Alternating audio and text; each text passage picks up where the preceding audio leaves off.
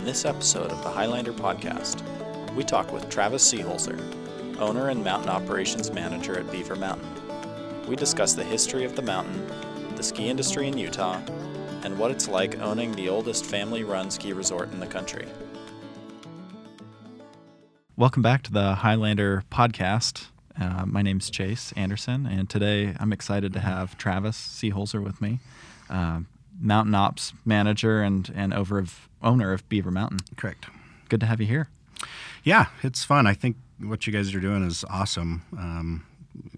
As we were just discussing some of this history, it's nice to get it down and on the record. We're involved in a lot of the history. My family, obviously, in skiing in northern Utah, but even some of our records are. There's a few holes in them, so it's nice to get this down for posterity. Yeah, no, that's great. Yeah, as some people know, that these conversations exist so we can share some of that history here in the region, share all the outdoor recreation opportunities that exist up here. So glad to have you on. Can you share a little bit just about your role with the organization and maybe a brief history of Beaver Mountain for those who don't know? Sure. It's got a long, rich history as the oldest family-run and owned and operated resort in the country? Correct, to our knowledge, and I'm pretty confident that's probably accurate. There's not a lot of ski areas really older than the original site of Beaver Mountain. In the Intermountain West, there are a few. And, the whole ski industry has an interesting history of when, lifts first started appearing on mountains, and a lot of it was really predicated post-World War II and even the 10th Mountain Division, which was the troops that fought on skis, which my uncle Loyal Seeholzer was a member of. And they played a big role in the ski industry following that. The founder of Vail was actually a member of the 10th Mountain Division, and they were kind of the experts at the time because skiing was in its infancy in this country, and in Europe it had been around for a long time, so a lot of the Europeans would even come kind of consult and look at these possibilities for ski areas, which Beaver was one of them. So as far as my role goes, I'm the mountain ops manager, which is Beaver's a small operation, so we always say we wear a lot of hats and we do a lot of everything. But I'm basically over the lift department, all the grooming, a little bit of everything. Pretty much everything falls under my purview in one way or the other, and that's changing rapidly as things get a little more technical as far as, even at Beaver we have, our vehicle mechanics are also our lift mechanics, and they're very good at it, but most bigger ski areas would have a separate lift department, a separate vehicle department. And we've changed a little bit through the history of Beaver, but I am a third-generation owner, so my grandparents, Harry and Luella Seeholzer, founded Beaver. It was technically Logan City. It was a Logan City-run rope tow at the present site of Beaver Mountain in 1939, and that was the first year that Logan Canyon was open to winter travel. So you think back, there used to be an old road, and then they moved the road, but they didn't keep it open in the winter, and my grandfather, Harry, he and his buddies as teenagers, they would do, I guess you call it property management. They'd go shovel off roofs of summer homes because no one had a way to get to them. So they would go check on these places and look at them. And then he also would do ski tours, usually I think they did 6 and 8 day tours through the range looking at snowpack with the water people, because obviously they didn't have instrumentation and things we do now to monitor water. And so that's where some of these sites were identified as having consistent snowpacks, and then beyond that, then they started looking at the possibilities for ski runs and different things of that nature. And my understanding is the two final contestants for a ski area in Logan Canyon were the Tony Grove area above Tony Grove Lake and the present site of Beaver. And I've skied at Tony Grove a lot, and a lot of people do, and they get a ton of snow, and it's an awesome area. It's very alpine. It's a little higher elevation than Beaver, which would be a nice thing. And every time I go to Tony Grove, I look around and picture a ski area there. It's like, how would this happen? And I really agree with their decision. I mean, there's some amazing skiing at Tony Grove, but a lot of it is pretty advanced. It's hard to find more of the kind of intermediate beginner terrain, and the runs at Beaver are probably longer than most of what you would get up there, just top to bottom. So it's always interesting to think, what if they had done this? And it was, a lot of that was driven in those days by the Forest Service. The Logan Ski Club was instrumental. That's who really started the tow. And then eventually my grandparents took over the operation and took over the tow. So Beaver Mountain was its current location for a year. And then they moved to what's known as the Sinks up near the summit of Logan Canyon, which was called Summit Valley. And the site of that old rope tow is visible from the road. You can't really tell it's there, but when you drive up by the main Sinks parking lot, if you look back to the west or the right going up the canyon, that's where that went. And I'm very happy it didn't stay there. I think for their purposes then it was okay. And the reason they moved to the Sinks was because there was no road into Beaver Mountain at that time. So they just parked on Highway 89 where our turnoff is, where Beaver Creek runs into the Logan River, or where Beaver Creek comes into the canyon, and would walk in. And I hadn't figured that out for a while looking at the history. It's like, why did they ever move from here up there? And then it kind of makes sense. It was probably a mile plus slog in there on your skis or walking to get to the rope tow. But it was definitely a different generation, different folks in those days. A lot tougher, really, than we are now. But it's been a great history. Beaver's not the biggest ski area by any means. I think we're probably in the mid-size range, and with what's going on in the ski industry now, it's more unique to have kind of a family-run, even private ski area with kind of the conglomeration corporations that we're seeing in the ski industry now. How many acres do you guys operate on right now? Just under 1,000. I think we have 950 roughly, and that is permitted areas on Utah State Trust land is who our landlord is. So in 2001, we were involved in a land trade, and this was kind of prior to the 2002 Olympics in Utah, where the Forest Service traded parcels of land to state trust lands, and it was millions of acres statewide, and we ended up being a part of that. So now we operate on state trust lands, and a lot of people think it's Forest Service or private, and it's a good thing, I think. We get along with them very well, and we pay a premium for a lease there to operate. And a lot of people think it's crazy to have a business on property you don't own, but that's what we've always done. And a big majority of the ski areas, at least in the western United States, operate on federal property with similar leases. So it's so that's pretty typical for the industry. Yeah. Some are more private than others. In Utah, it's probably the majority are on federal land, but some of them are split even a little bit. And the advantage is obviously to owning the property is you can develop and sell and have the real estate and all that, which we do not have. But we always say at Beaver Mountain, we're a ski mountain or all mountain, not resort. We don't have a spa. We don't have a lot of, we don't have overnight lodging. We're basically a ski hill. And I think we do a pretty good job of it, but we don't have a lot of the frills of a Park City or a bigger ski area. Do you think that appeals to a certain segment of the market? Do you find that your customers come because of that experience? Yeah, definitely. I mean, it's definitely not for everyone, and we know that. And when people are looking to travel or vacation and come to Beaver, we're very honest with them. It's like, if you want a good, affordable ski experience, we can definitely offer that. If you're looking for bright lights and shopping and art galleries, Park City's probably a little more your style. But yeah, we definitely do. And a lot of the locals, I think, like that. And they say, we don't want you to ever change. And change happens. I mean, we are slowly modernizing, but I think a lot of people do. And I think, again, with the change in ski areas in the past few years, people appreciate it even more as things become more corporate. And I think some of the allure of the classic ski town has been diminished a little bit by that and the experience. And, another Beaver line is skiing the way it used to be. And we're a local ski area. We need to be affordable for people for their winter recreation. It's not a week-long trip where you're spending a lot of money. People are doing this every year, which I think makes for a fantastic work environment. I always tell my new employees it's awesome to work at a local resort because you really get to know people, and they come routinely, and you get to know these folks, and they want to know you. And I think it's just a nicer place to be sometimes than a big destination place where the guests are constantly turning over. And it's fun to work at a place that people are recreating. They're not going to the tax guy or the dentist or their insurance salesman. They're there to have fun. So, it's a fun environment to be in, working and operating a ski area. Right.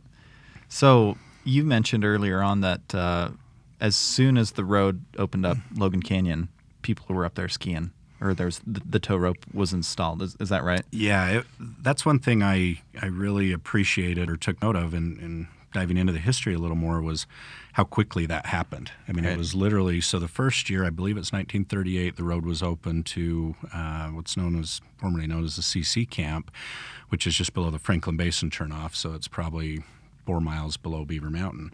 And they didn't take it all the way through to Bear Lake at that time, but they actually skied there at the forestry camp and held some races, university races at that time. And then in 1939, the road was open all the way to Bear Lake.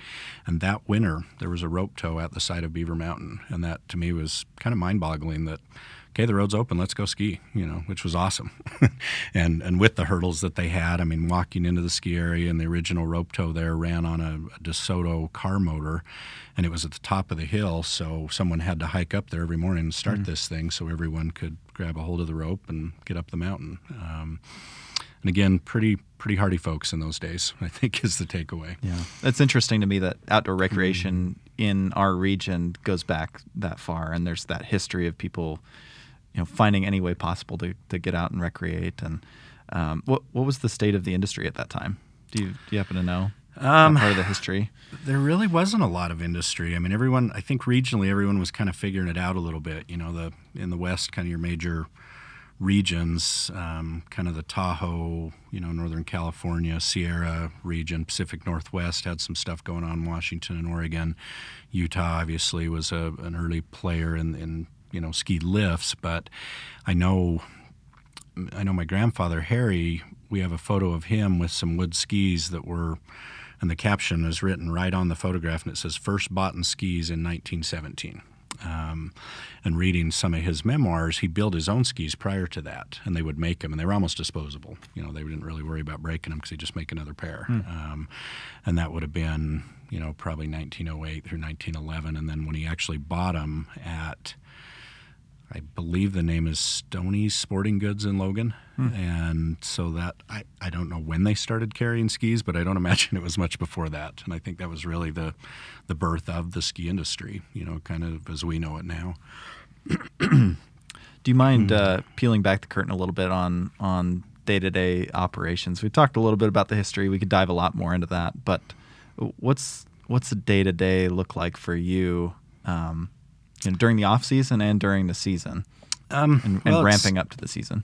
It's pretty unique, I think, in that we have such a huge transition being a seasonal business for the most part, summer to winter. And we're doing a little more at the ski area, and I think we'll get into that a little bit in the summer. But we basically go from, we have 7 full-time employees, mostly maintenance staff that does lift maintenance, vehicle maintenance, trail work, depending on what projects we have going on. And then in about a 2-week period in the fall, we go up to 120 employees. So that's pretty chaotic at that point. And these are seasonal workers, a lot of them college students. We do have a lot of returning seasonal people, which anyone that's ever been in the seasonal world understands that, and all ski areas struggle with it. Keeping those people coming back that have a complimentary summer gig. We have farmers, fishing guides, firefighters, landscapers, people that have something they can go do in the summer and then come back in the winter. And it was interesting. We had a fire camp in our parking lot 2 years ago, and it seemed like every person I met there worked in the ski industry in the winter, and these guys were kind of career fire people. But that's a little bit how we operate moving into the winter. We kind of say a lot of times people tend to think that we just go on vacation the entire summer and show up and turn everything on in the fall and we ski. And there's so much more to it than that in the maintenance. And we start the second we close getting ready for the next year. And I've said often that, we really do our work in the summer. The hours are better because we work a lot of hours in the winter, but our projects and improvements to the ski area and maintenance of the ski area happen in the summer. And then in the winter, we're there a lot, but we're in the ski mode at that point. And so when it gets to that time, me personally, I work on what we call our early crew. So we go to the ski area at 5 a.m. and handle snow removal if needed, a little bit of grooming in the morning. We do ski reports. Pretty much most things go out through Ski Utah's media, so we can send a ski report, and the ski report to Ski Utah has to be in that early. And we do some of that through instrumentation, through our weather station, but we still like to see the snow. And back in the day when my dad would show up, and this is years and years ago, it was kind of a kick of the boot in the parking lot. That's where your ski report came from. It looks like about 5 inches. And we've always tried to be fairly conservative. I mean, you want to start a discussion, talk about snow totals and reporting snow with ski areas. And I think most of our locals understand we are fairly conservative. And if we report 5 inches, there's going to be 5 plus, maybe a little bit. But we have a maintenance crew that does a little bit of that grooming in the morning. We do roughly 34 hours a night of grooming, which tends to surprise people a lot. So we run 3 shifts a night. 2 of those are more free grooming. One is train parks, which we have 2 of, and so one of those cats and operators is dedicated to train park grooming, and so everything ideally is buffed out and nice in the morning. And we're in the weather business, so you never know what's going to happen. And we try, when we have weather coming around, to groom later shifts so that there's not a ton of new snow on the runs. A lot of people like a few inches on top of groomers and really enjoy that, but you just never know. And we say, even depending on weather, it's worse than being farmers sometimes. I mean, that's our livelihood and what we depend on. And skiers, watch weather as closely as anyone, and being in the business just amplifies that a little bit. But later in the day, we have all of our or in the morning, most of our staff arrives at the ski area between 7:30 and 8, and that's in all departments. The lift crew, again, on snow mornings and days we have to deal with weather, is busier because they're sweeping all the chairs off and preparing their loading station for guests. And we've always really taken a lot of pride in that our lifts are going to be spinning at 9 o'clock, whether we got 2 feet of snow or not, and we're going to be ready and on top of it. And it's a lot more work than people realize. I mean, snow is fun, and I love deep snowfall, but when you're trying to deal with it and clean parking lots and everything else, it becomes a lot of work. And you get in a storm cycle, and that kind of continues day to day, and it tends to get a little blurry because you're trying to get some powder shots in the day and go skiing too. And, that's why we're all there. But like I mentioned earlier, we're resort-wise, we're growing and adding a few positions because we're just realizing, our numbers are good, our visitation is good, and we're needing to expand, all of our facilities as well as personnel. But during the day, I work closely with the ski patrol, as well as lift maintenance if we have any lift issues come up, and staffing with people. But it's a pretty good office. It's a pretty nice place to be. Yeah. What's a good day look like for Beaver Mountain in terms of visitation?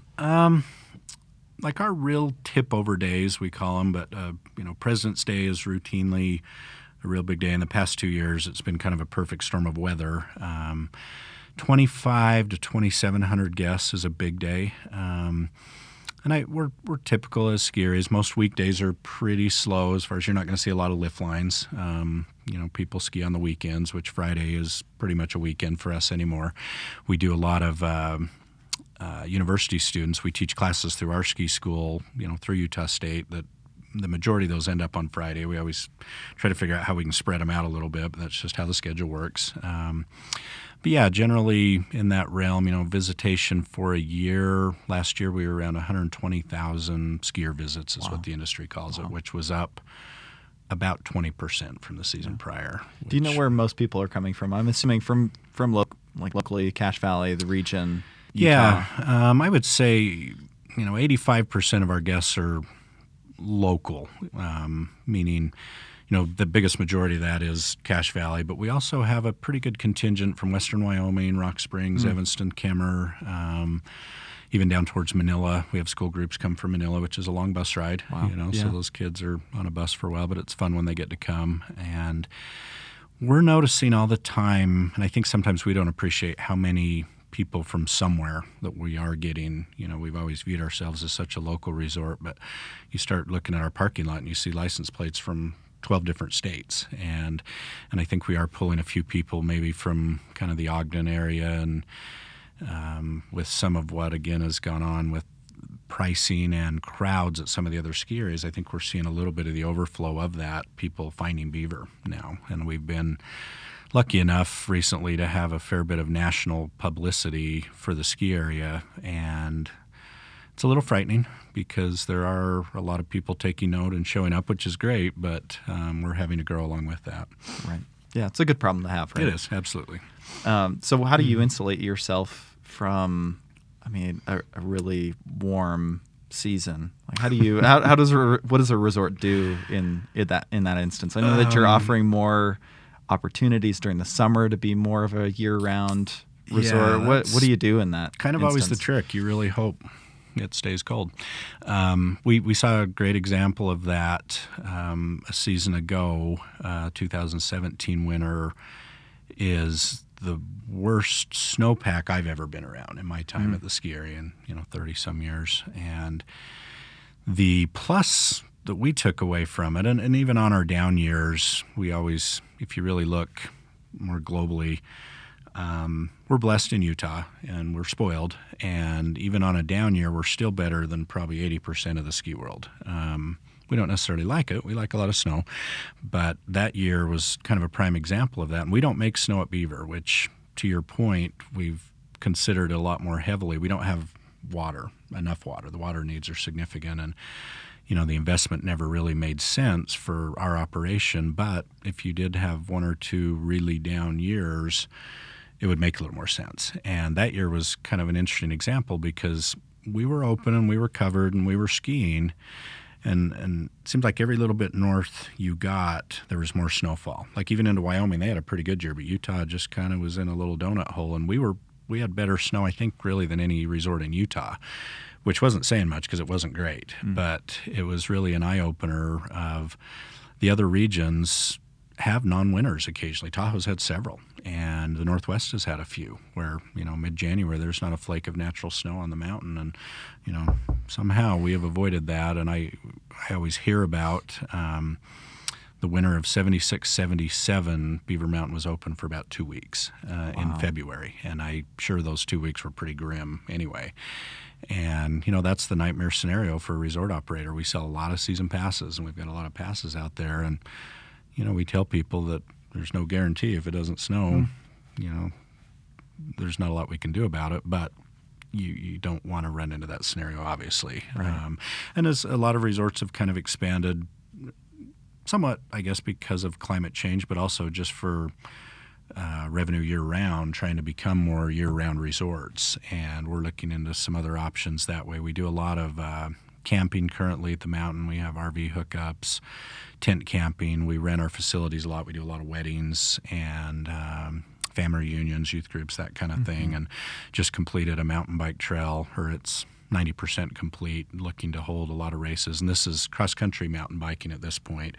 We currently don't have any lift serve downhill biking, but kind of dipping our toe in with the cross-country thing and see where that goes. And we may at some point, run lifts for biking as well. But, last year was a good, consistent snowfall year, but it was a cold winter, which was encouraging, to be honest, because the year before was not. And I'm like, it's just going to be 40 now? That's what's happening? And last year we were in the 20s, probably averaged, lower than our average temp. In the 20s was pretty consistent, which I thought was great. Right. And for you guys, what's good snowpack?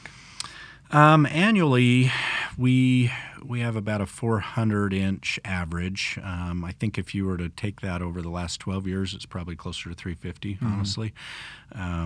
Last year we did, I think, around 375 to 380.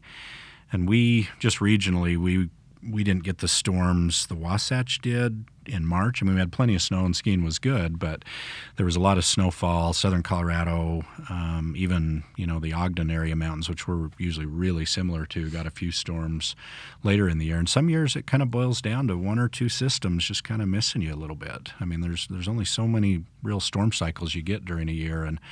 But last year was so consistent. We figured it up at one point. The tail end of January into February, we plowed snow 27 out of 30 days. And those weren't necessarily big storms, but enough we had to go push snow 4 to 6 inches, which is so ideal. Snow stayed great. It was cold. Snow was soft. It was truly that Utah snow that everyone loves. And every time anyone came skiing, conditions were good, and we like big storms too. And we had some of those mixed in, but just having a consistent snowfall like that is so ideal from slope maintenance and grooming and plowing and dealing with the snow. So If they were all like that, I'd be very happy. Right. Going back to the history of the resort, it's been open for more than 75 years. You guys had your... Correct. This is our 81st. You had your 81st. Actually. Okay. What's that dynamic like, being part of a family-owned and operated business? Who's still involved in the family? What's that look like? It's a super fun place to grow up, for one thing. Even my kids, and I took it for granted. So my mother, Marge, is still the boss, absolutely, and she works 65 hours a week, probably in the winter. She's at the ski area, 5 to 6 days a week by 6 a.m. And she's a staple. If you go get your lift ticket, she's there. Retirement isn't in her vocabulary, her or my dad's, and so there are four generations still working at Beaver Mountain in one capacity or another. The corporation is my sister Annette West and her husband Jeff, and my wife Christy, and then my mother Marge. And I have an older brother who is a serious ski bum. He's not involved in the resort, and sometimes I think he was smarter than I am, because every powder day he seems to be in the lift line and I'm pushing snow. And he's at the resort a lot, and loves to come there and is involved, but he's not employed there.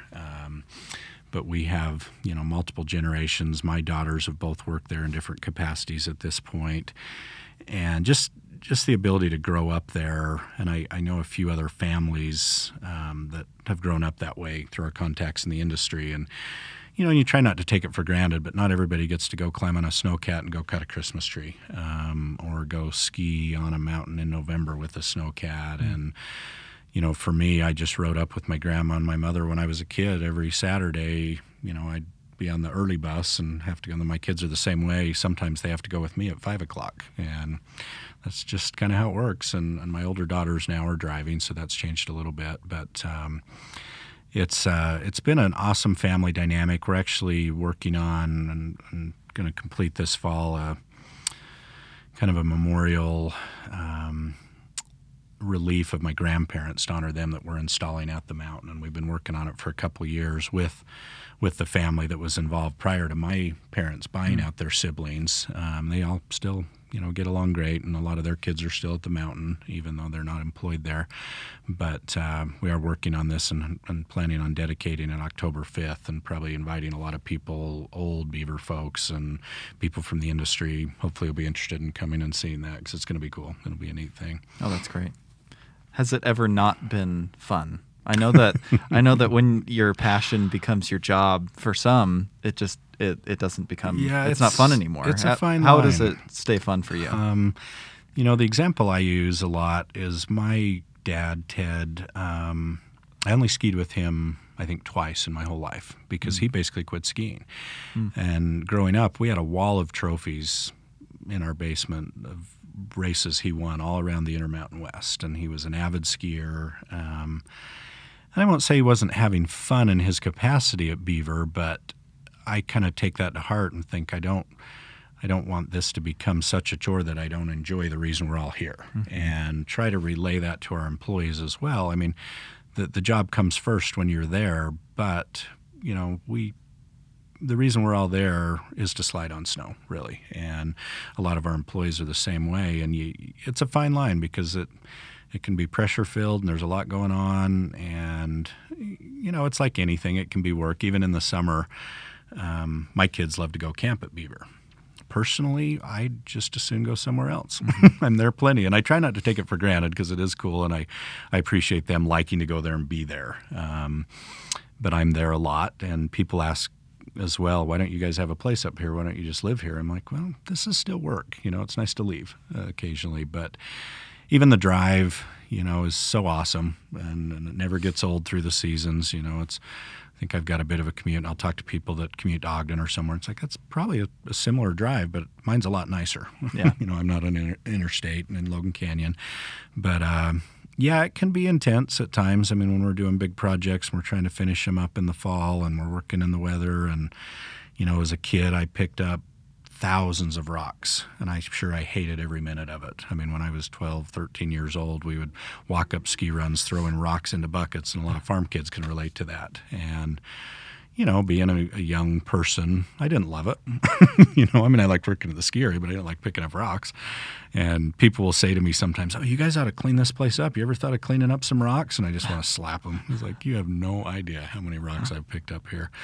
And going back to these historical times, and it's always kind of that walk 3 miles to school uphill both ways, and I'd get that from my dad. But diving into it, it's true. I mean, the stuff that they did and how they accomplish things, literally, hand saws and axes and just lesser equipment that we have now to improve a mountain. Anything you do on a mountain, construction-wise and everything else, it's more expensive, it takes more time, and a lot of people have no idea what goes into making a ski area run. There's so much behind the scenes, and as people become more involved in our operation through employment or otherwise, they're always just amazed at what goes on, that we don't just show up and ski. Right. Yeah, that was my next question what are some of the biggest infrastructure changes that you've seen over your time being involved? Power was probably the big one in my era.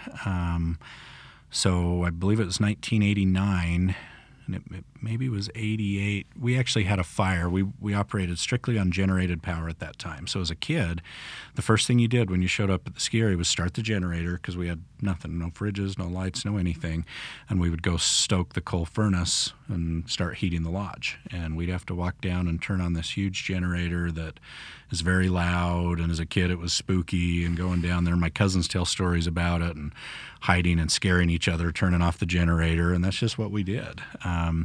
But we had a fire that started overnight that was fed by a diesel tank, which we used to fuel snowcats, and some groomers. Some guys actually went up at 3 a.m, which was, I think, a little rare, and found this fire. And that building and generators burned down, and the ski area was done. We had no power. We were done, and I want to say we were closed for just over a week, and we were back operating. And it was a testament to the ski industry and the community, people offering to help, and other resorts offering to accept our passes, stepping up.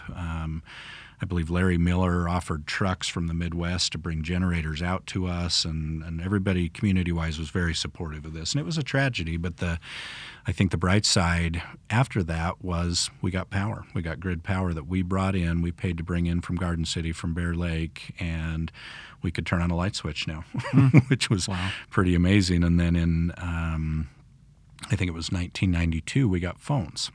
So prior to that, everything had been on radios. So we worked off a repeater on Mount Ogden, and we had a radio at Beaver Mountain to our office in Logan. And then my parents actually had one in their bedroom at home, which became a little more of an issue when we started night skiing, because there wasn't always someone by the radio in our office. So they would get calls in the late at night to call an ambulance or a lift problem or whatever the case may be. So having phones was kind of a big deal. And that's been quite a while ago now, but I definitely remember the radio. I mean, we'd try to troubleshoot a lift issue, and we're talking on a handheld radio, so it's that classic story. This has been relayed 5 times until it gets to the guy we're talking to at the lift company, and by that point, he may be ordering an outhouse, the way things get convoluted. But, those were obviously pretty major, and then some of the lift expansion after that as the industry changed. Of all the original chairlifts at Beaver, all of them have been basically replaced but one, and it's been overhauled significantly, but replaced and made larger, more capacity by going from a double to a triple chair. So along with that, I know that you've built a really great partnership with Common Ground. So kind of tying in that infrastructure, I know there's a new space that's been built relatively new, last couple of years, right, with Common Ground. Can you speak to that partnership? Yeah, it's been hugely successful, for one. And it kind of goes back a little bit. I think the real start of that was my dad, Ted. Common Ground's been around Beaver Mountain for years and years without their own space. And they basically, and just for a little info, it's an adaptive sports community here in the valley, and they do winter and summer recreation, but they've had a big presence at Beaver with basically any kind of disability you can imagine. Some I didn't even know existed, and they handle these people well and are trained to work with them and get the most out of their day. And, a lot of them are paralyzed to some extent, and so they're in sit skis. And in those days, our main lift, the Dream Lift, is a short walk up a hill. It seems short unless you're pushing someone in a sit ski up that hill. And that's how they operated prior to that, is they would kind of base out of the lodge, and you'd watch these guys there, and a lot of them are volunteers, but they would push these individuals in their sit skis up, and that's just kind of what they did.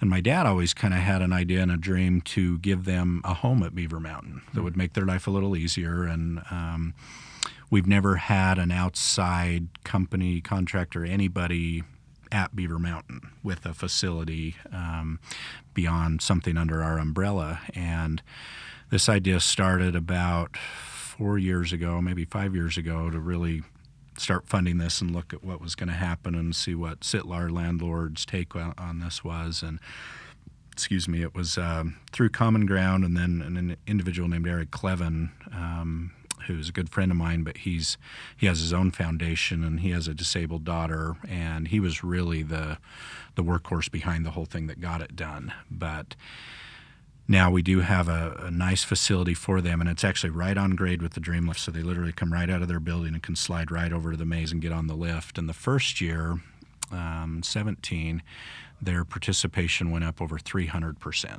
So it's a huge success story. That's amazing. And they're there every day. It's not typical that they would have a walk-in. Usually it's kind of a setup lesson, but they can take anything from groups. They host a lot of like Wounded Warriors, veterans groups that will come through from all over the country, really. The biggest part of their clientele is local, and a lot of them are pretty regular, and they're amazing to watch. I mean, some of them rip. You see these guys on sit skis that tear it up, and it's fun to see them do it.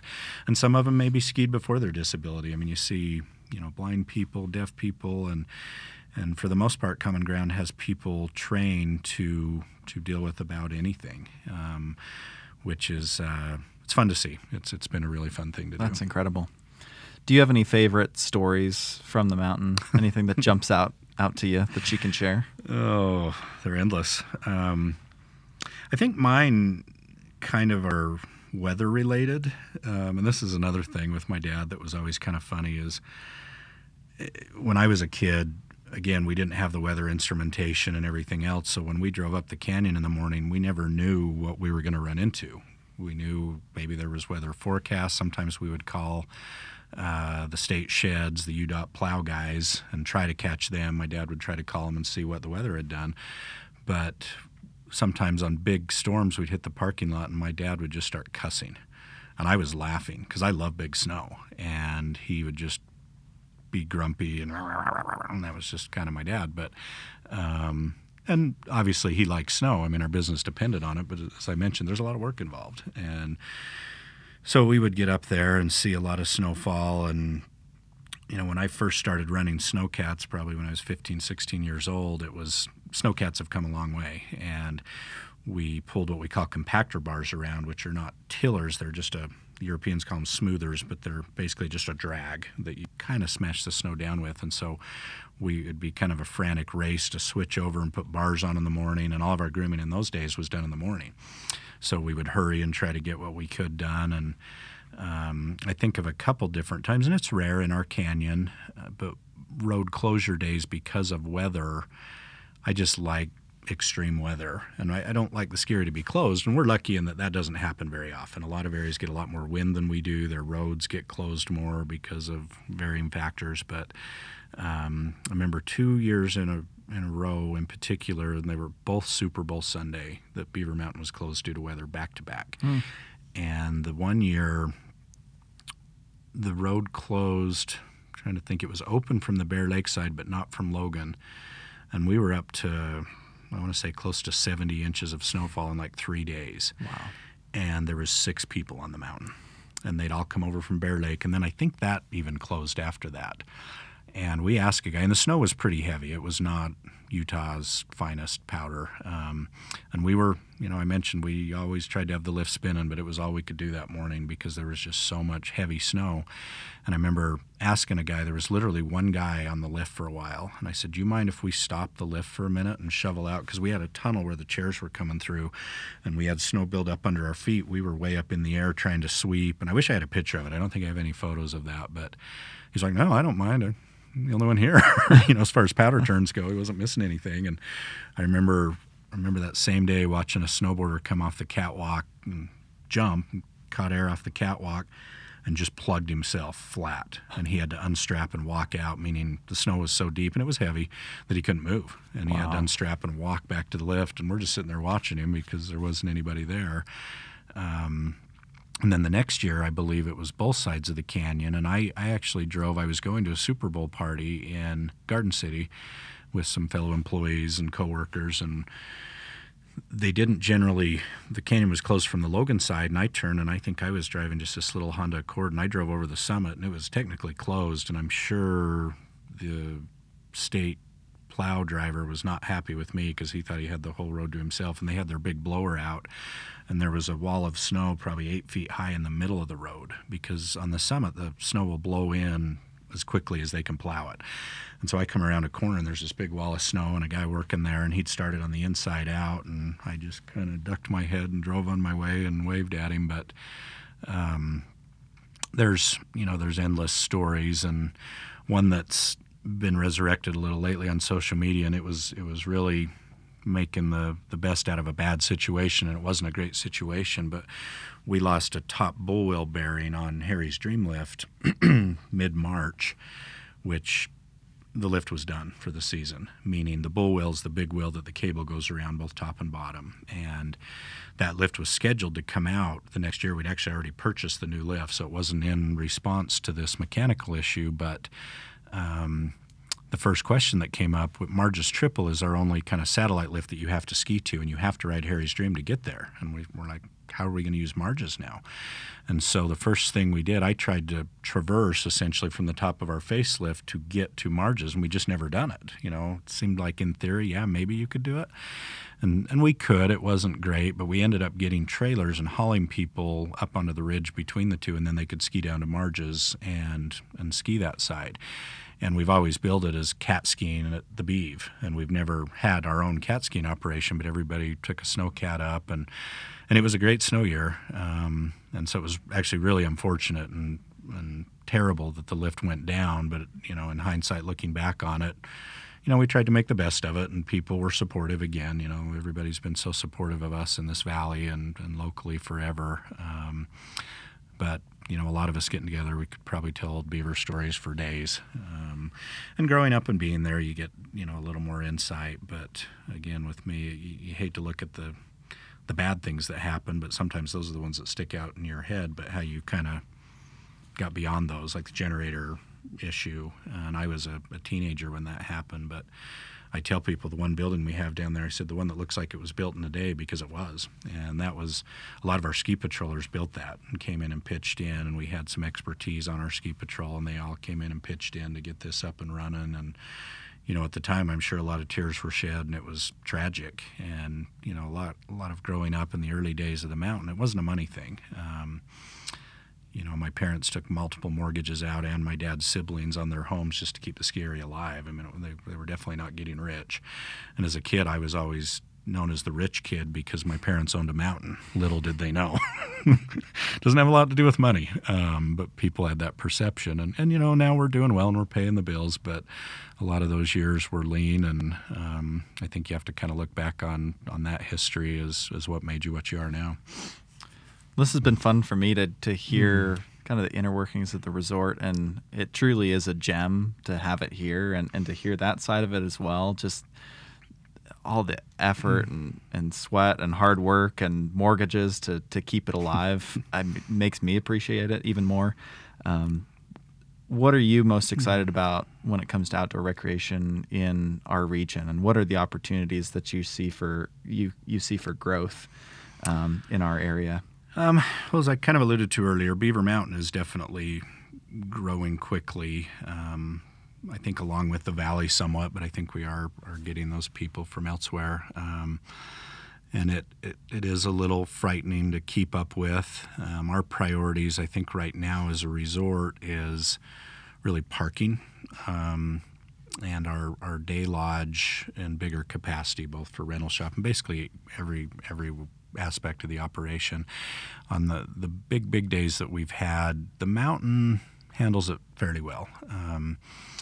it's those bottlenecks, in the base area that we need to expand to service those needs. And, basically with parking, once you have no more parking, you're done growing. And so we're working with SITLA on identifying either some kind of overflow lots that would be just those big days and shuttle lots, or something a little closer. And frankly, anything like that at most ski areas is kind of hard because there's not a lot of flat ground. And so it's difficult to build parking.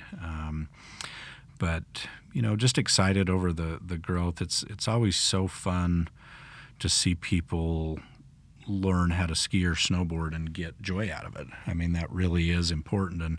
And teaching, my young lift employees, a lot of them that work on our magic carpet or our beginner areas or our ski school, sometimes those aren't the glory jobs, and I want to be on the big hill and everything else. And I love to work down there. I love to see people kind of progress and get it. And it takes a minute. It's not always easy. And ski instructors are key to that, and a good experience, with your lift operators and attendants there to make someone's day good, because it might be cold, it might be wet, and somebody's not used to this. And it's very rare to see people here locally as families that are older just start skiing.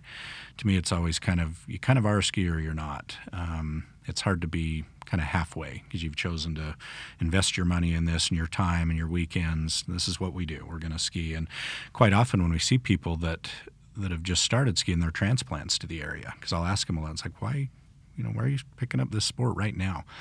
And it's because they've moved to Utah. No, that's what people do here, so we're going to ski, which is fun. And, they find us, and hopefully we can give them a good experience. But that never gets old, I don't think, seeing people really enjoy it and seeing friends and associates get their kids going. And, I went through that stage, and I was a ski bum and a young skier that skied all the time, and now I've got kids and we all see each other over on the magic carpet now. We're not skiing the backside and skiing powder every day because we've got our 5-year-old getting them going. And frankly, for me personally, I was a little selfish in my turns, I think, and I didn't think I'd enjoy skiing with my kids as much as I do, but I've really enjoyed that. And now they're older and we just ski. They're not learning anymore, and we can go. And now they're harassing me to go on ski trips to Japan and Whistler and Alaska. So it's just fun to see people, to continue to enjoy that and appreciate what we do. So what's next for Beaver Mountain besides parking? Anything else we should be aware of? Anything on the horizon you want to share? The new facility, one thing kind of right away, we're right up against the deadline looking at, and people are definitely going to notice this, but it's essentially resort management software, which I think will make people's lives at Beaver a lot easier, where everything is kind of based off of YourPass.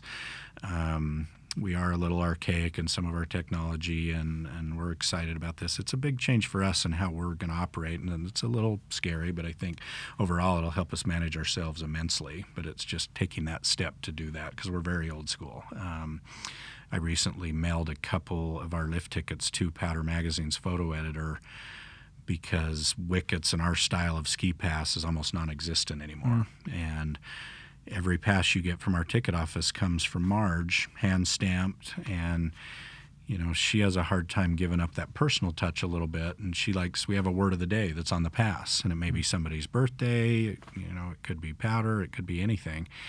And that's the problem for her in moving to this newer technology, is it's not as personable, and people, like even our season passes, people keep them forever, and we see them on social media and their Christmas decorations, and you keep I think I've got most of my season passes from the time I was 3 years old, which was a whole different product at that time. But immediately that's happening, and we are still looking, hopefully in the next couple of years, at building a new base lodge, which will be rental, retail, ski school, ticketing, possibly some food service, but it will enable us to enhance and enlarge the current food service, because we'll gain some space in that facility as well. And then possibly something over on the Marge's side in the way of facilities out of the main base area to service people over there, restrooms wise and water, and all that's a little challenging. Again, people don't realize, we have to put in 3 miles of water line just to flush a toilet over there, and getting power up a mountain.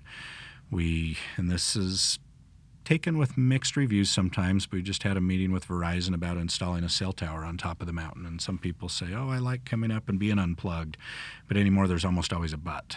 But I like to be able to send a text, or I like to do this or that, and that's a ways out, and that may or may not happen. I think a lot of our guests will appreciate it, but personally, I think it's just a nice safety thing for travel in Logan Canyon.